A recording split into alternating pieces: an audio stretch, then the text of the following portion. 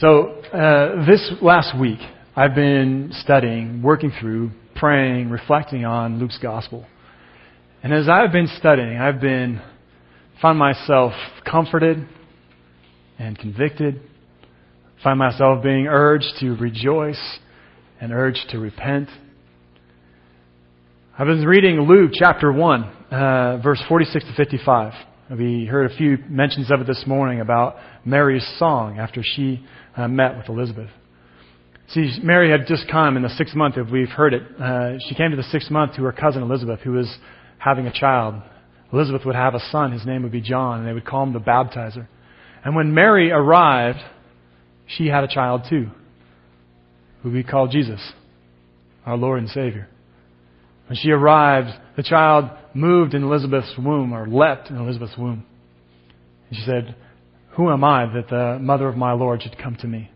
And it's after that moment that I think Mary had this realization, this new sense, this new reality that the child in her was going to be the Messiah, was going to be this Savior. And they were going to call him Jesus because he would save his people from their sins. And so she has this realization, and then she says these words. And if you want to, you can look this white sheet in your bulletin, or you can open your Bibles to Luke chapter 1, verse 46. She says, "My soul glorifies the Lord, and my spirit rejoices in God my Savior, for he has been mindful of the humble state of his servant.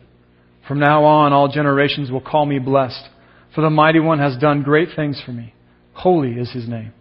His mercy extends to those who fear him from generation to generation. He has performed mighty deeds with his arm. He has scattered those who are proud in their inmost thoughts. He has brought down rulers from their thrones, but has lifted up the humble. He has filled the hungry with good things, but has sent the rich away empty. He has helped his servant Israel, remembering to be merciful to Abraham and his descendants forever, even as he said to our fathers." And I have to be honest, reading this passage is complicated for me. At first, I rejoice with Mary. My soul magnifies the Lord. My spirit rejoices in the God of my salvation. God has done great things for me. And sometimes I can relate to her in her humility and the way she comes to God and recognizes God as her Savior. That God has redeemed her and saved her. I get that. I understand that. Sometimes I feel that deeply. But then she says this part about he has done mighty deeds with his arm. He has scattered the proud. He has scattered the proud. He has pulled down the powerful from their throne, and he has sent the rich away empty. And I feel convicted. I feel convicted by that. Because I am, at times, proud. And I am part of the powerful. As a white, well-educated, middle-class man, having grown up in North America, all the privileges that come with that, I am powerful. And I'm rich. I know I don't really like to say that. I like to think of myself as just barely scraping by, but I'm rich. Got a home and a car. My kids have plenty of clothes. We never have to worry about how much food we have to eat. There's a study that if you make over $30,000 a year, you are richer than 95% of the rest of the world. Of the 7 billion people on earth, 95% of them, we are richer than they are. And I'm convicted because I hear Mary talking about the rich and the powerful. And I realize that she's talking about me. At one point, I am comforted by her words. And I'm convicted. I rejoice alongside with her. Praise God, the Lord of my salvation. And then I'm led to repentance. Lord, forgive me. Do any of you feel this as you read the Word of God? Do any of you, I don't know, even just reading it this morning, do any of you hear that tension? Feeling comforted and convicted? Feeling like you're going to rejoice at one moment and then repent at the next? Hear this dual message of comfort and conviction. This dual message of hope and honesty, of salvation and prophetic warning, all crammed together. Does anybody feel that as you read the Word of God? Listen to this. Well, let's look into this passage some more. Let me just read this first part. This is the part that I love. I begin praising with her. It says, "My soul glorifies the Lord, and my spirit rejoices in God my Savior, for He has been mindful of the humble state of His servant. From now on, all generations will call me blessed, for the Mighty One has done great things for me. Holy is His name. His mercy extends to those who fear Him from generation to generation." And along with Mary, my soul rejoices. My spirit rejoices in the God of my salvation. I can relate to that part. And I imagine most of us can relate to that when we start thinking about what God has done in our lives. God has done great things in our lives. The salvation that we've received. The salvation we've received that despite our sinfulness and brokenness, God has made us right with Him through His Son. Not only that, but He's given us an eternal hope. A hope that begins the moment we believe into Him. That life doesn't just end when we die, but we go on living forever with our Lord and Savior. We have amazing hope in this. Not only that, but Jesus is Lord and Savior. He affects our lives the way we live right now. Sometimes I think about what my life might look like if I weren't following Jesus.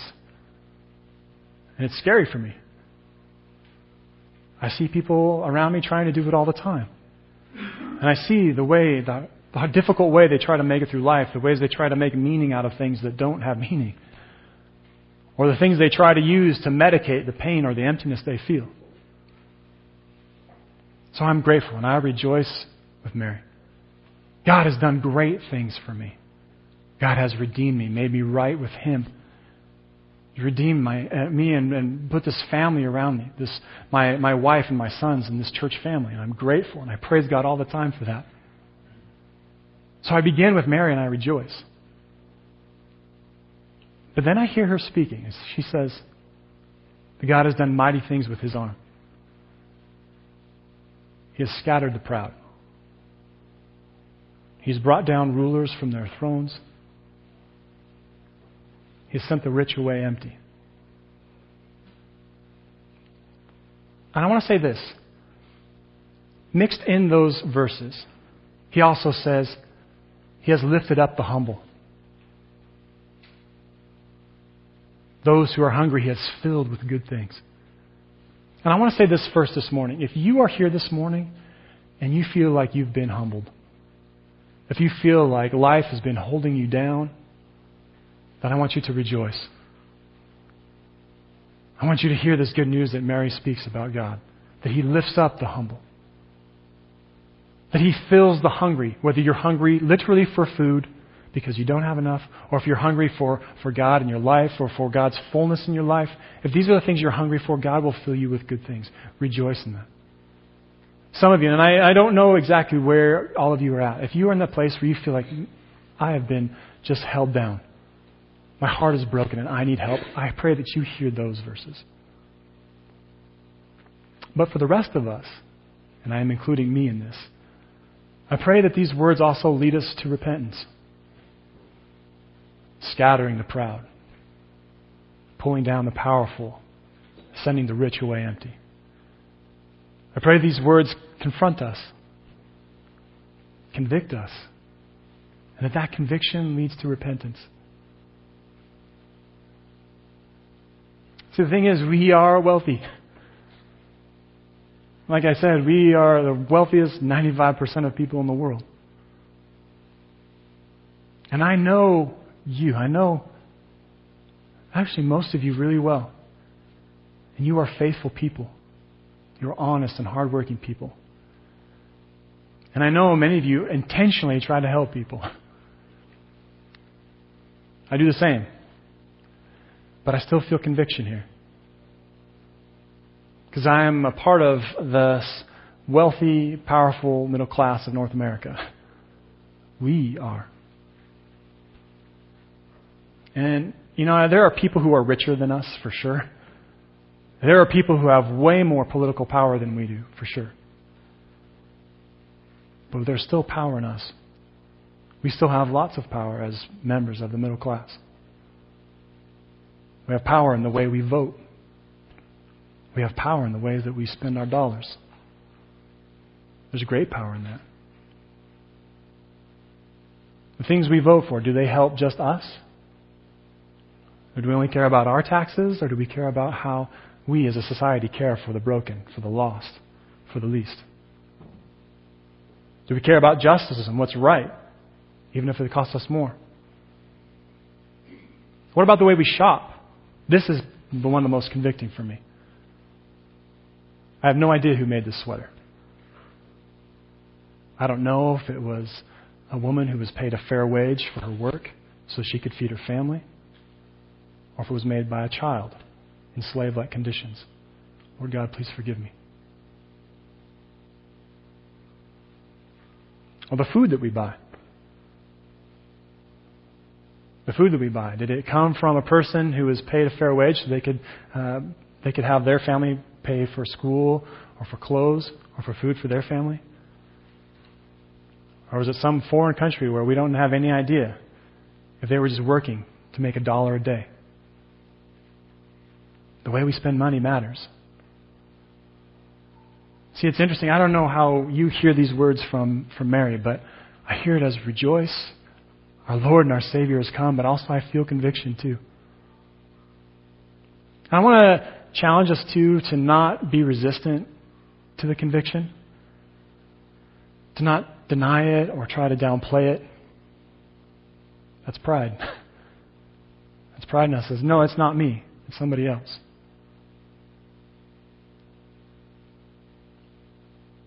See, we're tempted to say that, I'm not that proud. I'm tempted to say I'm actually one of the most humble people I know. That's a joke. No, not a good one. We're tempted to say that I'm not powerful, it's all those other people. We're tempted to say that I'm not rich, it's the people who make more than me. They're the rich ones.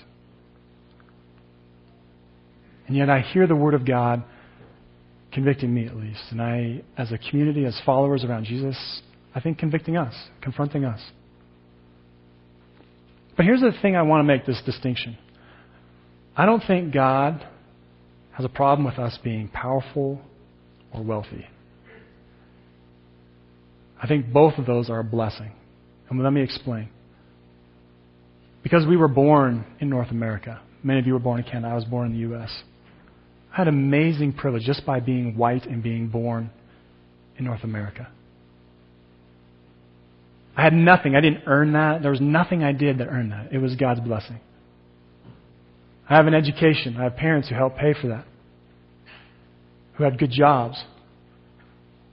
And then I was able myself to get good jobs and pay for more education.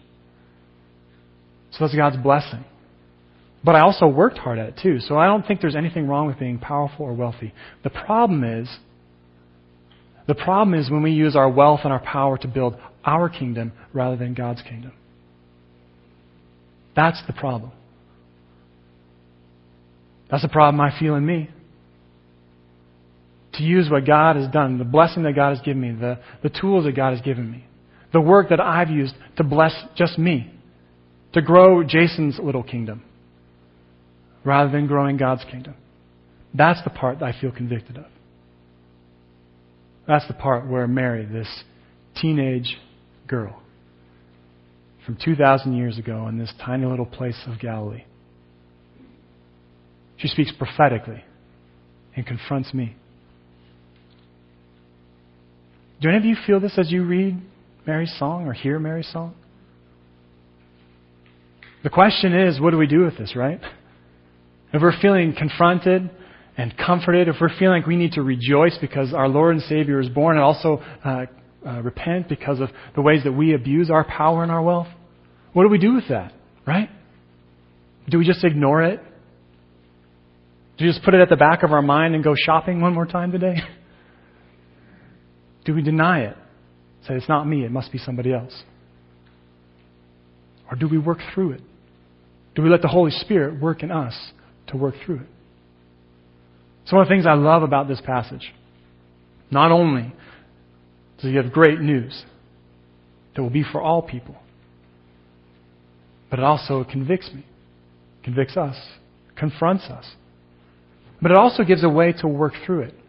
And I've been trying to think of something more creative, but this is the best I got. It's these 4 R's of discipleship.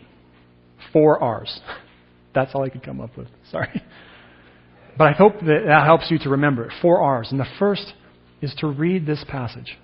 To read Mary's song over and over this week. To spend time in it. To chew on the words. Chew on the words that encourage you and give you hope and remind us of our salvation in our Lord Jesus Christ. Chew on those words. Chew on the words that are confusing to us. Lord, why are you saying this? Or what do you mean by this? Spend time in those words. Chew on the words that convict us. These are the ones that we want to skip over. Believe me, I know. Chew on these words too. Let the Holy Spirit work in us. Immerse yourselves into the Scriptures. As Mary sings this song, I hear echoes of covenants. The covenant with Abraham, the covenant at Sinai, the covenant with David, the new covenant that the prophets spoke about. I hear these great stories of Israel gathered up, the story of Exodus and Kings, the stories of exile and prophets. I hear all this coming out, echoing, rattling around as Mary sings this song. Spend time reading the Word. Let the Word of God shape us. Let the Word of God cause us to rejoice. Let the Word of God cause us to be convicted or to repent. That's the first R, is read. The next one isn't writing or arithmetic. The next one is rejoice. Read these words in this week as we begin to celebrate or continue celebrating the birth of our Lord Jesus. Read these words and rejoice. Mary is speaking of great news for us. That her Son, Jesus, will bring salvation. That Jesus is Lord and Savior of our lives. The one who has saved us from our sin and given us hope of heaven when we die. But also the Lord who guides our lives, who leads us into life more full. Not just getting by, paying bills, going day to day, but actually life more full, filled with God's Spirit. Hope and joy. Begin by rejoicing. Read these words and then rejoice. But then also repent. Read these words and let the Holy Spirit convict us and lead us to repentance. And I know this is the part that's hardest for us. If you're like me, you're proud. I don't want to repent, Lord. I want to keep believing I didn't do anything wrong. I want to keep believing the way I live is just fine. But let the Holy Spirit convict us. Let the Holy Spirit convict us and cause us to repent. Repent because of the times that we are proud and refuse to follow God or to acknowledge our own sinfulness. Let the Holy Spirit convict us and realize the ways that we have power and the ways that we abuse it, or the ways that we use it just for our kingdom rather than God's kingdom. Let God convict us that we repent of the ways that we use our wealth for our kingdom rather than God's.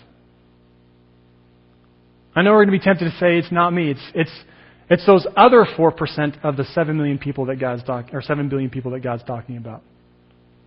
Not me and the other 95% below me, but it's only that 4%. We're tempted to do that.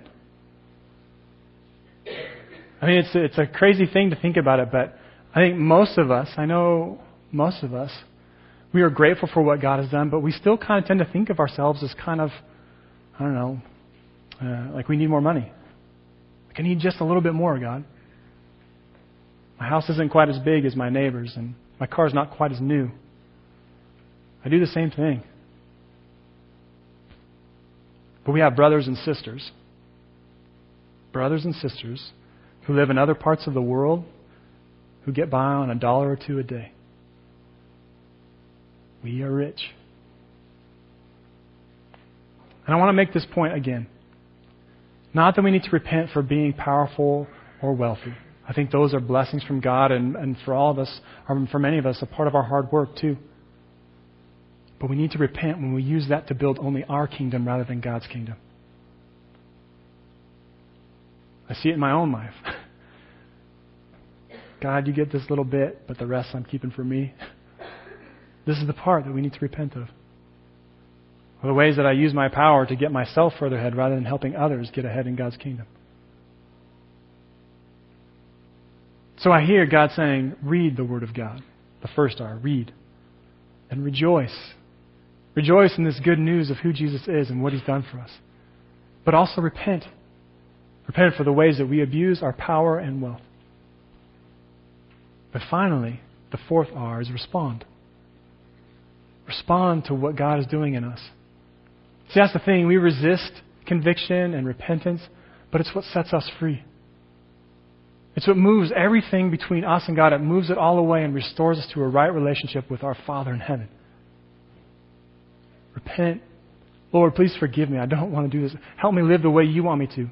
Lord, show me the ways you want to put my kingdom second to your kingdom.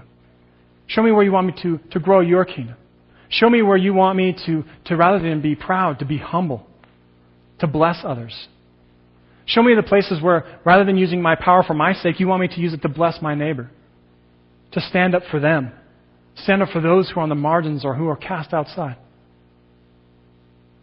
Lord, show me where you want me to use my wealth or the wealth that you've given me to bless others, to help my neighbor, to help my friend down the road who needs help actually buying groceries this week. Lord, work in me to do this.